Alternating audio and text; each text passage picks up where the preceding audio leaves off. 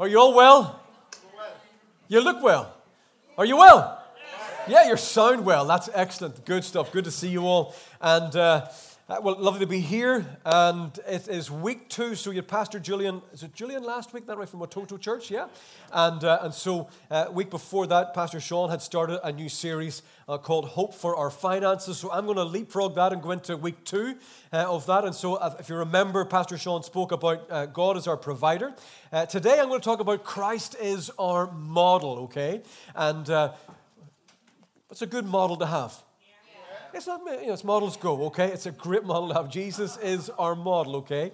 And so if you're ready with me this afternoon, let's go to the Word of God. We're going to the 2 Corinthians, Paul's second letter to the Corinthian church. And we're going to go to chapter 8, and we're going to read the first 9 verses. That's all we have in the text today. And I will say this as you're getting ready, that chapters 8 and 9 are some of the most practical teaching that you will get in the New Testament on giving.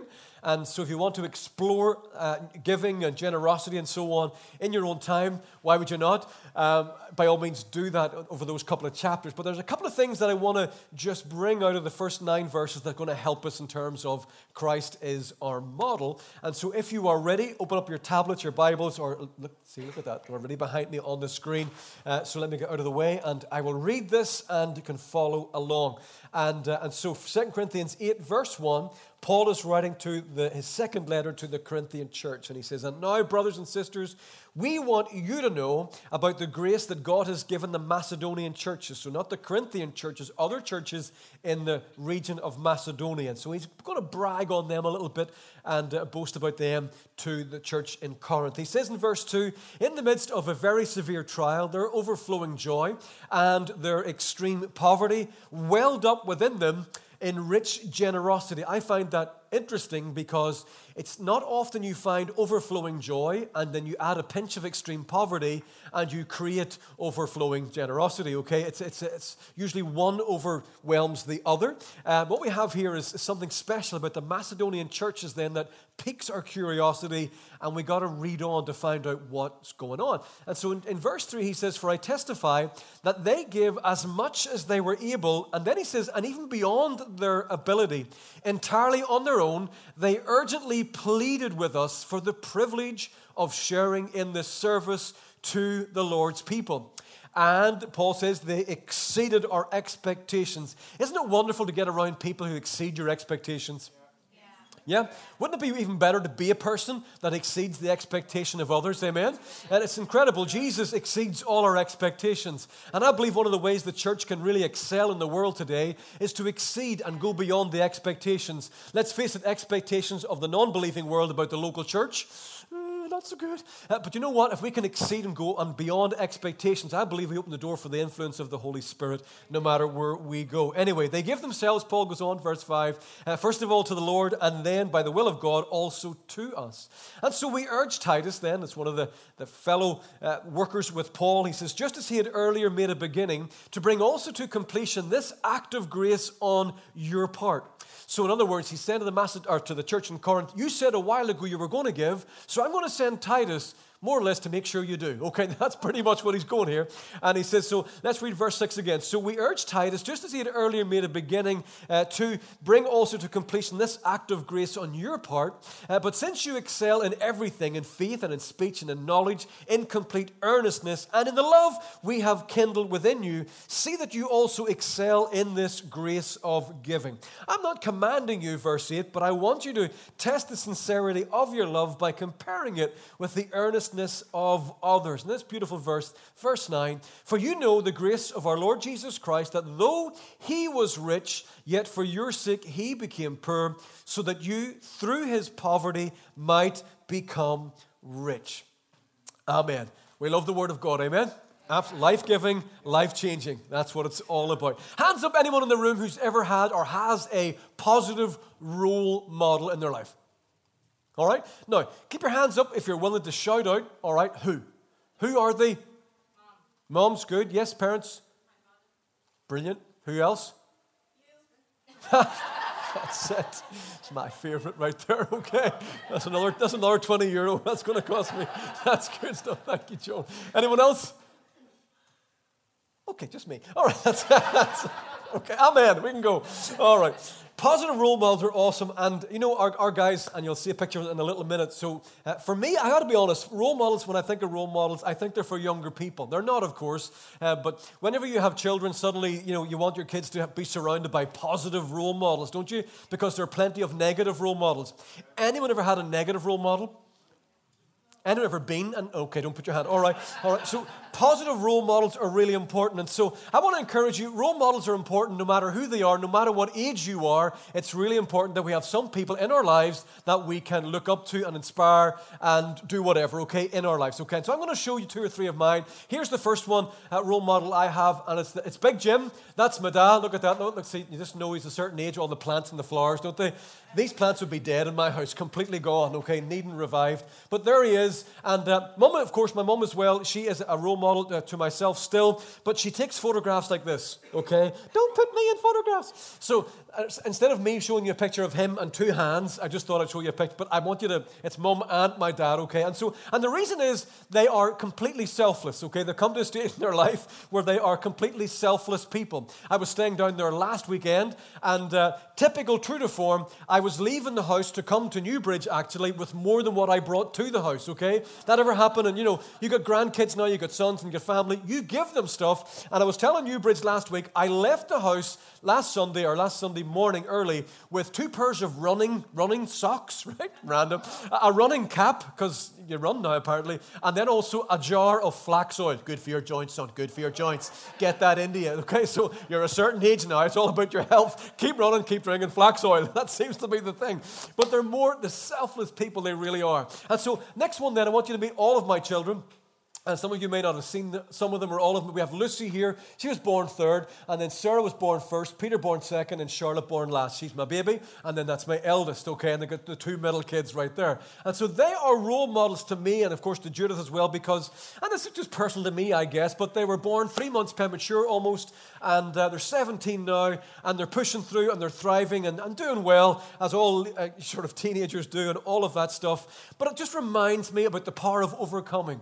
It reminds me of the power of God's promises and reminds me to keep trusting God for miracles, amen? And you need those things in your life, those people, those touchstones, those things that help remind you of what God is able to do, all right? And then this man here, Pastor Sean Malarkey, many of you will know him, just a great personal friend of mine. There he is, waving at people there. And most of you will know Sean and Susan have been through a very difficult season. They're through the other side, and we thank God. But one thing I want to say, and I'll brag on him a little bit, his faith and his response all the way through was completely constant. Now, I know there was high days and low days, I am quite sure. But nevertheless, when I was working with him and we were planning stuff with CCI, etc., he was completely constant in his attitude, in his faith, and in his outlook. And just incredible stuff, everybody. And so you will have some of your own role models as well. And so I don't know who they would be there for you, but I encourage you find them. They have this kind of ability to stir passion. They values. They belong to a community. But for me, one of the most abiding things about role models is that they have this kind of ability, haven't they, to overcome obstacles. And I think when we, have obstacles in our lives, we need some people we can turn to say, you know what, you've been through that and you inspire me. I'm going to do all of that as well. And so if I was to put all this into a sentence, okay, one little line, a little quote, I would say this, that role models provide propulsion for your purpose, okay? Because all of you have a purpose.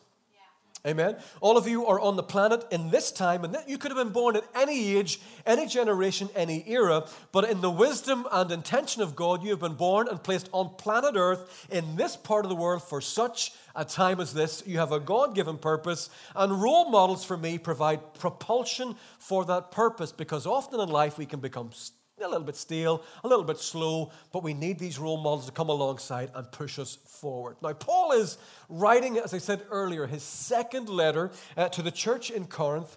And the mother church, to give you some context, in Jerusalem was going through like a season of financial lack and a financial need. And so Paul is writing about organizing a big collection between the Gentile churches, the Macedonian, Ephesus, and now Corinth, in order to lift an offering to go and help and bless and to build. All right?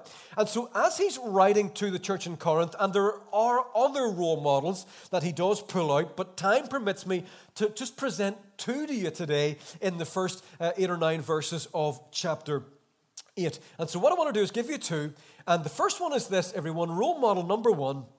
We need the propulsion of our peers, okay? In the whole idea of giving, sometimes we need role models, and those role models can be found in our peers. In the early days of Cornerstone, I'm talking the very early days of Cornerstone, where I and my wife, we pastored and ministered there in the Northwest, up in Derry. When we had visiting speakers, okay, we kind of thought we were a little bit, we know how to treat people. We know how to do a thing or two about treating people well. Oh, yes. We would know when your flight would be, of course. We would dispatch a driver, and they would pick you at the airport, drop you off at the nearest hotel. We would get a nice room for you, maybe, and have some dinner. We'd get you up, next day, we'll hang out, go get you to church, you'd maybe preach a little bit, some lunch, back to the airport, whoosh, off you go, little envelope for your troubles. We thought we knew how to think. Oh, yes, we were small. We would spoil. We thought we were a bit up there, We knew how to win. And so people would want to come to Cornerstone. When I lifted the phone, yes, I'm definitely coming because your hospitality is fabled, okay? Not so much. Until I went to Australia to preach, a once-in-a-lifetime kind of thing, to go to the Western Australia, to a city called Perth. Anyone ever been to Australia or Perth? Okay, awesome. Rock and roll. Beautiful.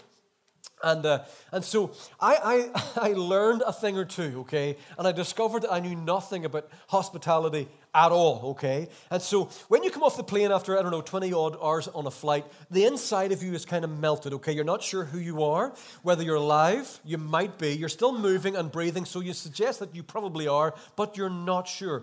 And so we are dragging, I was working with Andy McCourt, the two of us were together, and we were dragging our luggage behind, and through arrivals, we'd arrived, and these 4 people came up towards us. We didn't know who they were, but they were actually from the church that we were going to speak at. They came towards us like bodyguards. They grabbed the luggage, they walked around us, in a square, and they walked us to a Jeep, a blacked out Jeep van thing, right? And I wasn't sure. Are we getting in? And so open the door, in you go. Andy got into the front, I get into the back, and there was a basket. There was a basket in between the 2 seats. A basket. And the basket was full of fruit and stuff and wipes and hankies and, chewing gum and all the stuff. That's what I'm feeding my face. Yes, this is great. And so this was just part of it. And then they whisked us off to the hotel. Swish. And we got to the hotel. Everybody in the hotel. It's the sort of hotel you can't tell your wife you're enjoying, okay? It's off, it's a dump. Oh, 1 star. Okay. This hotel had a golf course. Everybody say golf course. Golf course. It had a golf course. But do you know what they had on the golf course? Don't say grass. You know what they had on the golf course? Kangaroos! They had kangaroos. I'd never seen a kangaroo in my life. And they had herds of them up. 4, you're hitting kangaroos. It was like, whack the kangaroo. It was unreal. Herds of kangaroos. Anyway, we get into the hotel. Check-in was already taken care of. Didn't have to check in. They whizzed in with the bags up into the room. I get into the room. There's another basket of stuff. The same kind of ilk as the car. Another basket. Can you imagine? Golf course. Things. Boing, boing. What do you call kangaroos. And then we have baskets. And in the basket was a handwritten letter. Dear Pastor Brian, blah, blah, blah, blah. Lovely to see you. Hugs and kisses. I'm like, what? I am never going home. This is fantastic. So we got freshened up. We got stayed overnight watching the kangaroos from the room.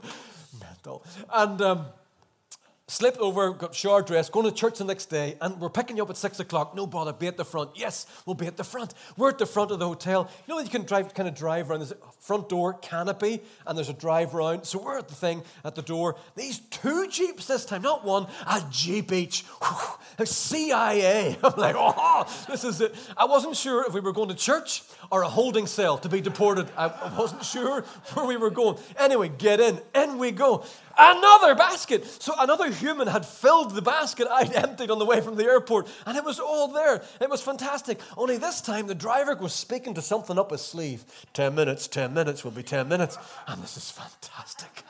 This is wonderful. Golf courses, kangaroos, fruit baskets. Now somebody's speaking up their sleeve. It's fantastic. So we're 10 minutes out of the hotel, or I don't know what I'm saying now, into the church, okay? 5 minutes. Whoa, we're 5 minutes out.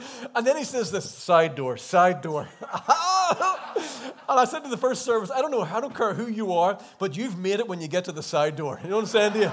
Oh, no, I'm not walking through the front door with the riffraff. Oh, not at all. I'm side door, straight to the green room. The green room. The green room is like the food hall at Marks and Spencer's. The green room. Oh, into the green room.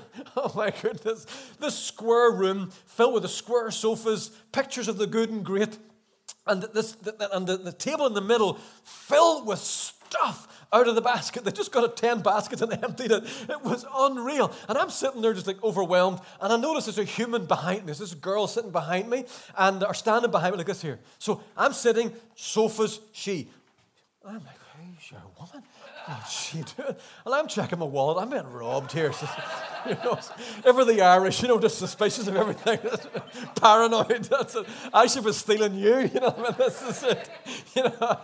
Anyway, so I'm like, are you okay? I'm here to serve you. You're what? Okay. Anything you want, I'm here to get it. I'm like, this is insane. And so, do you want a Diet Coke? Yeah, Diet Coke. Do you want ice? Yes. Do you want lemon? Yes. Do you want lime? Yes. Just put everything in it. Just put everything in it. Do you want a chicken? Just taste it before it's poisonous or whatever. Anyway, so I'm having the whole thing. It was unreal. It was a wonderful thing. And I'm like the pastor. I said to Jared, I'm like, what? You guys have just gone to the next level in your generosity, in your hospitality, da-da-da-da. And then he said this. He says, you know what? It could possibly look a bit showy, it could look a bit weird, and it could be a bit overwhelming. It's how we do it, because here's our thinking. He says, when we give the best we can, he says, we know we get the best we can. And I thought it was amazing because here Andy and I were in, it's a much, it was a large, 900 to maybe 1,000 people in this room. It's a big thing. And I was preaching, I was the biggest crowd I'd ever spoke to that point, okay? And they know it, they know. And so they know if they treat you well, if they add value, if they encourage you, if they provide nice things in the way that they're able to do, whatever excellence is for them, that's what it is. They know that, you know what, you'll feel loved and accepted, that you're going to preach well. You're going to bring something well. And it was just an incredible mindset for me. And he says, when we give the best we can, we know we get the best we can from the visiting preacher. Church, and here's my point. Don't get lost in the story. It's got nothing to do with the money or the ostentatiousness of it all, okay? It is the mindset. It is a mindset of contextual generosity. That's not there to show off and say, hey, we've got it, you need to copy us. Not at all. It's a mindset that says we want to value our guests because we know what honor does. Honor opens heaven above them, and if heaven is open above them, amen, we know they'll preach well and we will get the best from them. So when I come home, can you imagine the size of my ego when I got home? I have to open my own door, okay? There was no Jeep, no nothing, and no kangaroos. I mean, nightmare, absolutely awful. No one to pour my Coke, pour your own Coke, you brute. Do you know what I'm saying to you? That was it. But I knew this. I knew that I couldn't match the method. I couldn't. There's no way. We didn't have the money, the resource, the people. Oh, my goodness, okay? I couldn't match it. But what I could was match the mindset. If I couldn't match the method, I could match the mindset. And so we made subtle changes, everyone, to how we maybe hosted our visitors and our guests. I mean, it wasn't anything like this. You just can't bring in kangaroos. You know what I'm saying to you? But you know what I mean? We were able to make some. And here's my point. My ministry peers, my peers in ministry were providing propulsion for our purpose. They were providing propulsion. Let me read to you a little bit from the first few verses of our text again, all right? And so let's go from verse 1. And now, brothers, Paul says, brothers and sisters, we want you to know about the grace that God has given the Macedonian churches. And here we go in verse 2. Lean in with me here. In the midst of not just an ordinary trial or a severe trial, but a very severe trial. So we don't know what the trial is, but it is difficult. Some of you are in the minute going through a severe trial or a very severe trial. The Bible understands that. But Paul goes on, their overflowing joy and their extreme poverty, they've had this collision with the result that it's welled up in rich generosity. For I testify that they gave, verse 3, as much as they were able and even beyond their ability, entirely on their own. Listen to verse 4. They urgently pleaded. Now, there's some intensity in those words, aren't there? You can almost sense they urgently pleaded with us for the privilege of sharing in this service to the Lord's people. Can you, in the early part, and let's say in verse 2 there, can you, church, open arms, get a sense of the pain of the moment? We kind of get an idea, don't we? The very severe trial. Let me talk to you about the stages of trials.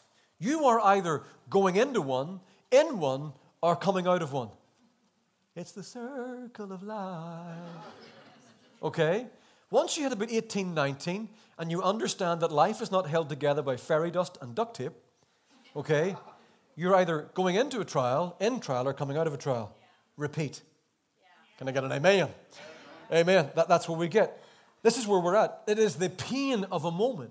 And yet, everybody, look at verse 4. They urgently pleaded for the privilege of sharing in this service to the Lord's people. So in verse 2, we have the pain of the moment, but in verse 4, we get a sense of the power of their mindset.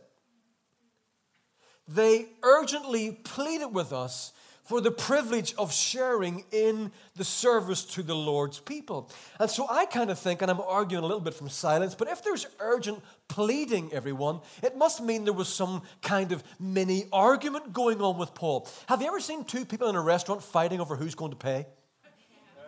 I kind of get it's like that. No, it's you. No, it was you last week. It's me this week. No, it's me. Put your money. It's kind of a dance. And put, no. And there's a rush to the till. I'll eat you. I'll fight you. I'll do whatever. You've been there, okay? It's that type of thing. Paul, he said you ought to give, and Paul's going, you know what? You can't give as much. We want to give. Paul's going, listen, you can't give it. We want to give. Paul's like, are you sure? I don't really. Paul, we need to plead with you. It is a privilege for us.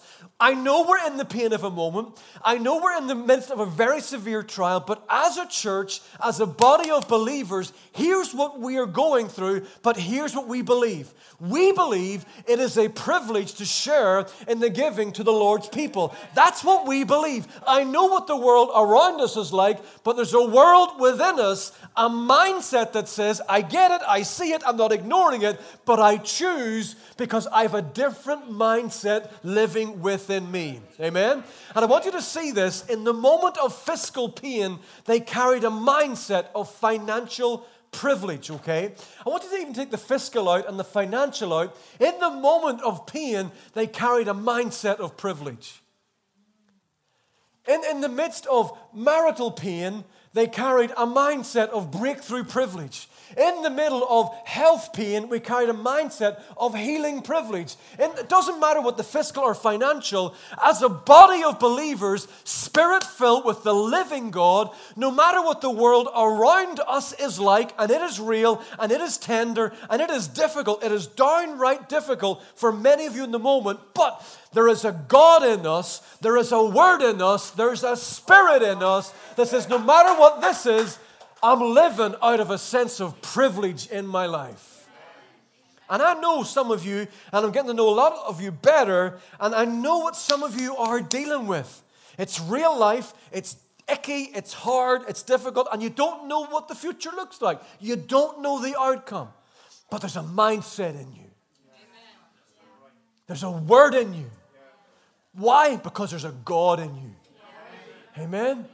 That no matter what, we need to take sort of what Candice was talking about earlier today and have those still small moments and cultivate that sense of privilege as we allow the Lord to whisper in our lives. Amen? So come on, let's retain a mindset that we'll pull it back to our giving series, but let's have a mindset that counts it a privilege in sharing. And I know all of us right now, do not put your hands up, but it's now the 13th or so of November, yes? Is that the right date? Okay, all of you are skirting the overdraft of your account. Some of you are a week to 10 days of payday, and you're all smiling going, okay? Because how does he know? How does he know? Because the Lord told, no, he didn't. Okay? I'm alive. That's how I know, all right? This is where we're all at, all right? So, and you're like, I can't give. I don't. Not the money. It's the mindset. It's the mindset. It's building a sense of faith and privilege and a mindset that says, you know what? Hey, when I come, when the season, and I get the seasons, there are seasons you give more. There are seasons, hey, look, read on in chapter 8 if you want in your own time, and you'll see Paul say this. Listen, I don't need you to get broke so other people can be well off. No point you giving to your empty while empty are now full, and now you're empty. We'll have to give it back from them to give to you. There's no point. It's about balance, it's about timing, it's about seasons, everyone. But no matter the season, it's a privilege. It's a privilege to give. And our time, our talent, and our treasure in Jesus' name. Amen? All right, role model number 2. It's the last one. And it is this. It is the propulsion of our pardon. Everybody say pardon. The propulsion of our pardon. Now, when would I have been? At 8, 9, 10, that kind of zone. And near where we lived, you see my dad there, so they're still at our home. They still, obviously, where I grew up, for the most part. And across the way from where we used to live, there was a guy, friend of mine. He was a little younger than me, but we kind of hung out a little bit. And at the end of his garden, George, there was like an old greenhouse, right? And if you can imagine the old greenhouse, it was like, you've seen kind of the picture. It's got white frame, wooden white frame, glass, but old, okay? Paint's cracking, split, and dirty, bit of moss up the inside of the window, green glass, a few cracks in the panes. You kind of get the idea, okay? And so even though this was his house, we would go over to the end of his garden and we'd throw stones through the glass of the greenhouse, all right? And nothing in the greenhouse, by the way, no plants were damaged in the making of this story, but it was just an old rickety kind of thing, and we would throw stones at the greenhouse, and it would be great fun, day after day, week after week. Let's put another pane or two out. It was his greenhouse. He didn't seem to mind, so we just went over, and so we'd bang in a few stones. So my dad saw us one day doing this, and, had a word. Not from the Lord, he just had his own word, okay? And he says, it's probably now about time that you don't throw any more stones to that greenhouse, because that greenhouse looks like it could fall at any moment. How many people know parents are wise? Okay, and if that, just 2 of you, okay, and if that greenhouse falls down and you're near the greenhouse, what happens? It's going to fall. What's greenhouse is made of primarily? Glass and da-da-da-da. You get it. Perfectly good, wise decision. Father, you're so wise. You're a sage. You are incredible. I turn to my friend. Shall we go to the greenhouse? Yes, we shall. Let's go. And off we go. More stones. Hey! And we wrecked this thing, okay? And then we threw this kind of larger stone, and it happened, everybody. It happened. Father prophet, okay? It happened. We hit this stone to this thing. It maybe hit a top joint, or I don't know what it hit. But anyway, this thing came down with an almighty crash. And there's no way of hiding it. There's no way you're hiding that from your dad. Nothing to see here. Nothing happened, Now, fortunately, we were far enough away, so we weren't cut or damaged in any way, shape, or form. However, my dad did get to find out when... He was delighted. Delighted. And even though he told us not to go near the greenhouse, and he told us not to throw stones at the greenhouse, and even though there was plenty of warning and good reason as to why we shouldn't throw stuff at the greenhouse, it would collapse and glass and whatever, we still went on ahead and we disobeyed everything that he said. And now, me and my friend John, we were standing looking at the greenhouse, feeling very guilty, feeling very ashamed, feeling very whatever at a very young age, and not sure what our next step was, okay, other than to emigrate, okay, and not sure what was going to happen. And I remember my dad rocking up to the situation, and he turns and he says to me, you know what, let me take it from here. I will take it from here. And so what I didn't know, what I found out later, was that he had then contacted the owners of the greenhouse, i.e. John's parents, and he arranged to meet them, and he paid for a replacement greenhouse. He paid for a replacement greenhouse. I broke the greenhouse. He paid for the greenhouse. I've got this from here. That even though I disobeyed, even though I was full of shame and guilt and culpable, okay, and justice needed to be served, someone's got to pay for it. I couldn't pay for it. I'm 8 or 9 or 10. Either way, I couldn't pay for it. I couldn't pay for what I'd done. So my dad paid for what I'd done. Does this sound familiar?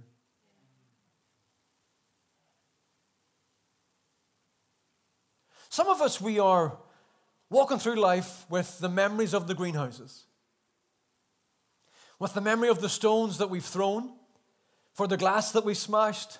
You know the metaphor. For the stones that you've received and the pains of your heart and your mind that have been shattered by others. And we walk around carrying this stuff and the subsequent guilt and the shame and the regret, wondering if there's any way this will ever leave. Wondering if there's any way that the memory or the power of the memory of those moments can ever be shaken off. I wonder if there was any way that we could finally be forgiven. I wonder if there's any way that the guilt and the shame of our past could be cast off. I wonder, is there a way? I wonder, is there a God? I wonder, is there a God that will come alongside our life and say, do you know what? I've got this from here. I wonder, is there anyone in the world or in heaven that would come along and say, you know what, I've seen what you've done, even though I've told you not to, and even though you're carrying the consequences of what you've done, I want to take it from here. I want to give you what I carry and put it on you, and I want to take what you carry and put it on me. I want to become the price that I'll pay on your behalf so you can get away with it. I want to put you off the hook you're on. I want to set you free. I love you so much that I want to pay the price for everything you've done. Because I know you can't. But I love you so much. Isaiah 53 puts it this way. In verses 4 to 6, surely he took up our pain and bore our suffering. Yet we considered him punished by God and stricken by him and afflicted. But he was pierced for our greenhouses. And he was pierced for the stones that we threw. He was pierced for all the thoughts that we think and the harm that we've caused and the sin. Can we go old school? Can we call it for what it is? For the sin that we've committed, for the status of sinner. He was pierced for all of them. There's not a sin that you've committed that he hasn't been pierced for. There's nothing so dark that his light cannot penetrate. There's nothing so awful that he cannot cover. There's nothing so deep and dark and secret that he cannot reach, that he is not willing to take the cross for. The Bible says he was crushed for our iniquities. The punishment that brought us peace, the shalom, was upon him, and by his wounds we are healed. Paul goes on, Romans 3:23 says, look, for all have sinned and fall short of the glory of God. Solomon writes in Ecclesiastes, God has put eternity into the hearts of all men. I've got to tell you, I don't care whether we believe, we don't believe, we're kind of believing, I've never believed, I'll never believe, but God has put eternity into the hearts of men.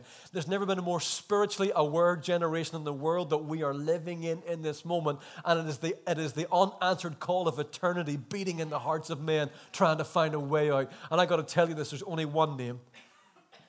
It's only one name, and it is the name of Jesus. Paul goes on in Romans 5 verse 8, he says, for God shows his love for us in that while we were still sinners, Christ died for us. What an amazing verse. One of my favorite verses, I think. And this is the picture it conjures for me. It's almost like I'm with John at the greenhouse, and I'm throwing stones. My dad's told me, don't throw stones. And yet there I go, and I'm throwing stones, and I'm throwing stones. And it's like my dad's watching, watch this, like he's watching me disobey him, and he's writing the check to pay for what I've done while he's watching me. That's how powerful that verse is. Because the Bible says in this verse that even on my worst day, God was making it possible for me to have my best day. Amen. Ephesians 2, verses 4 and 5. Because out of his great love for us, this is the love of God again and again and again, who is rich in mercy. He's not tight in mercy. He's not, poverty in mercy. He's not lacking in mercy. He is rich in mercy, the Bible says, made us alive with Christ even when we were dead in our transgressions. And he says this, real famous, it is by grace you have been saved. It is grace, everyone. Grace, the undeserved favor of God. It is where Jesus does it all on our behalf. There is no need for a 7 steps to wherever, a 10-point plan to whatever. Some of those things may have minimal value, but in terms of eternal salvation, there's only one step, there's only one God, there's only one Savior, and the Bible says that at his name, every knee shall bow and every tongue confess that Jesus Christ He is Lord. Amen. He is Lord. So why am I telling you all of this?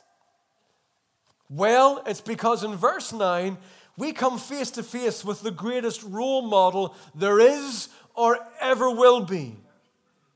Paul says, for you know the grace of our Lord Jesus Christ, that though he was rich, yet for your sake he became poor, so that you through his poverty might become rich.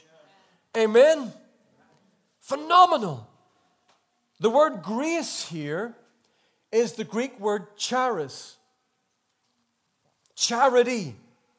Charis. And it means this, the divine influence on the heart and its reflection on the life.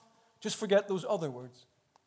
The divine influence on the heart and its reflection on the life. In other words, grace is not a one-time event you walk into when you meet Jesus for the first time. Grace is an ongoing giving thing that when it touches your heart, it reflects on your entire life. Grace is so powerful, it changes everything about you and how you live. Some people think, well, if I become a follower of Jesus, how will I change? You won't, but when the grace of God hits your heart, the Bible says there's something in the grace of God that reflects on the entire life. It changes how you think. It changes how you believe. It changes how you ask and give and move and live and have your being. And then the Bible says that God gives it with joy. He gives it liberally. He doesn't hold anything back. It's his pleasure. It's his favor. It's his gift. And it has this sense of gratifying our soul. Peace. We get the peace of God. And so I want to encourage you, we need to be reminded today, and maybe this is brand new for someone in the room or watching online. Allow the reality of Jesus and all that he has done to touch your heart afresh. We got to forget COVID and focus on the cross. I want to encourage you, you are, not maybe one day I will maybe you are forgiven. When you woke up this morning, you woke up in forgiveness because of God's grace. Right now, you're in God's grace. I don't have to do anything. You're in it.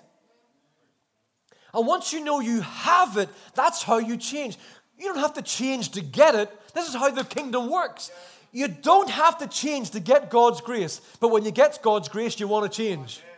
And you have the power to change because once it hits your heart, it reflects on your entire life. Am I making sense? Come on, you're loved. You are chosen. You are called. If you're a Christ follower, let me tell you, you are going to heaven, and eternity has already started for you. You have spiritual gifts that can change your world. So I want to encourage you again. Marriage is tough. Recall his grace. Work is a nightmare. Grace. Friends forgot to put you in the WhatsApp group. Grace. I feel flat today and I don't know why. Grace. Come on, I'm feeling insecure. I'm having a fat day. I'm having a thin day. Having a big thigh day. Doesn't matter what day you're having. Grace of God on your heart. Have an encounter. Nothing's working out for me. Grace of God, because grace is always working out for you. Heaven is always working out for you. God is always working out for you. Come on, allow the grace of God. My daughter Sarah, you see a picture of her earlier, 2 weeks ago, she was walking the crater of Mount Vesuvius. Geography field trip. I got to the Mourns. How times have changed. Where'd you go? Oh, the Amalfi Coast. Oh, did you? I went to County Down. Grace is like a volcanic eruption. Boom! And the lava, cheesy, the lava love flows every part of where you are. Oh, and it gets better. Can I teach you a minute? For you know. Can you put up verse 9? Or all the text or verse 9? I want to show you this. Maybe I've got a slide of it. For you know. So the word know in the Greek, here we go, Greek. Forgive me, any Greek in the room. Okay. Ginosko. Ginosko. Ginosko. Ginosko. Here's what it means. It means, I've got it, there it is. To know in a great variety of expressions and with many implications. Not wonderful? It means the grace of God that touches your heart and influences your life. When it hits you in a way that creates variety of expressions and with many, I love this, many implications. When grace hits your life, the implications for you are eternal and they're unending. Let me put these things together.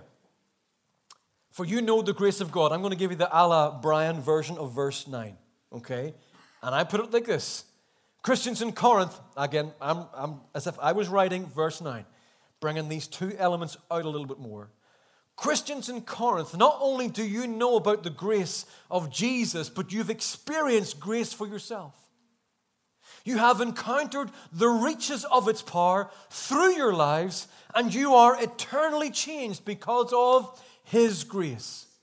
You also know how He gave up His endless glory to enter into human poverty by comparison and held nothing back from us, not even His own life. And open arms, as I get ready to land this plane, I want to remind you today that heaven has held nothing back from you.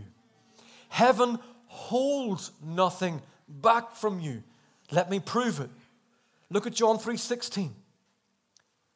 The Bible says, for God so loved the world that He gave His one and only Son, that whoever believes in Him shall not perish, but have eternal life. Amen? Look with me at John 19, verse 30. When He had received the drink, Christ on the cross, Jesus said, it is finished. And then Acts 2, verse 4 says this. All of them were filled with the Holy Spirit and began to speak in other tongues as the Spirit enabled them. Church, this morning, these three verses have this in common. They show that heaven has held nothing back. Watch this. The Father gave it all, the Son paid it all, and the Spirit filled them all. Amen? Isn't it beautiful? Heaven holds nothing back from you. Worship team, you guys can come back up. Heaven holds nothing back. And you know, I was sharing this with the Newbridge crew last week, and it kind of came to me in the second service. But open arms. The title of your church. If you were to try and demonstrate your church's title, your name, how would you do it? Let's all try it. Don't whack the person beside you now. Let's open our arms. Let's just open arms. So when you go tomorrow to work, what church do you go to? Open arms. Okay. Open arms to me has kind of got a holding nothing back kind of vibe to it, hasn't it? Like, it's kind of got that feel to it. But it's hard to hold nothing back when you're holding on to something. Isn't it? This is Open Arms Church. This is Open Arm Church. Arms Church, Arm Church. You see, all of you go to Open Arms Church, but if you went to Open Arms Church, Open Arm, you'd only come here once a month. So I'm busy. Because that's Open Arm Church. See, we're Open Arms Church. I don't serve here or give here or pray for here because I'm part of Open Arm Church. No. I'm part of Open Arms. That's what I do. I'm not Open Arm. I'm Open Arms. Why? Because this is my church. This is my family. The people in this room are my friends that I'm getting to know better. We're doing life. We're changing Ireland. We're changing Dublin. We're changing our families. We're changing our communities. And we're holding nothing back. Because heaven has held nothing back from us and holds nothing back from us. So I want to give what I can in the season that I'm going through. I want to give whatever I can. Why? Because heaven is an open arms heaven and we are an open arms church. We are life-giving and we are life-changing. That's what we're all about. I don't want to, there's enough open arm churches. There's enough open arm Christians. There's enough I can't be bothered believers. I can't be bothered. It's too much work. It's too much effort. I'm out of the way of it. COVID. Nah. Open arms. Because the Father gave it all. And the Son paid it all. And the Spirit filled them all. Come on. And I'm believing with you for your families. I'm believing with you for your streets and your communities. I'm believing with you for your workplaces. I'm believing for God to do things through who? Through open arms people. People with open arms and open hearts and open gifts and open generous mindsets and words. And come on, what would your marriage look like if we held nothing back?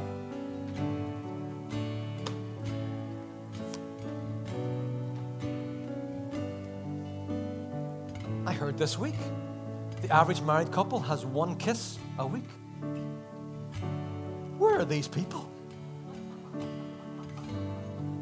Once a week? That's a lot, isn't it? Never noticed. Sorry. Wrong talk. Hold nothing back from your kids. Don't underestimate the influence you are. Imagine work tomorrow, the next day, when you hold nothing back. Amen? Who's going into work tomorrow? How good would it be if you held nothing back? You walk in tomorrow, I don't like my boss, I don't care. You're not there for him, you're there for him. And what would it look like to your peers in your office when you hold nothing back? When you don't go in at 9 o'clock, then have a pee, then make the coffee, and then start work. But you go in early so you can start at 9, the time you're paid for.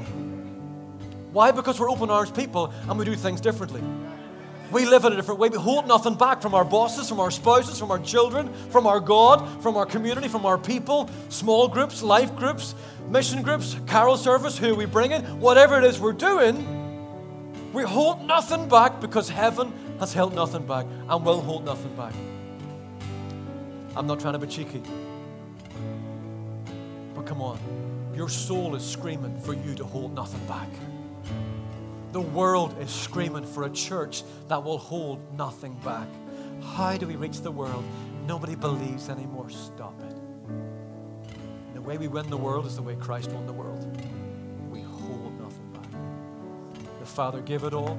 The Son paid it all. And the Spirit filled them all. And open arms, let's be a church. Life-giving. Life-changing. Come on, let's stand. Let's stand together right now. Let's stand. Holy Spirit in the room.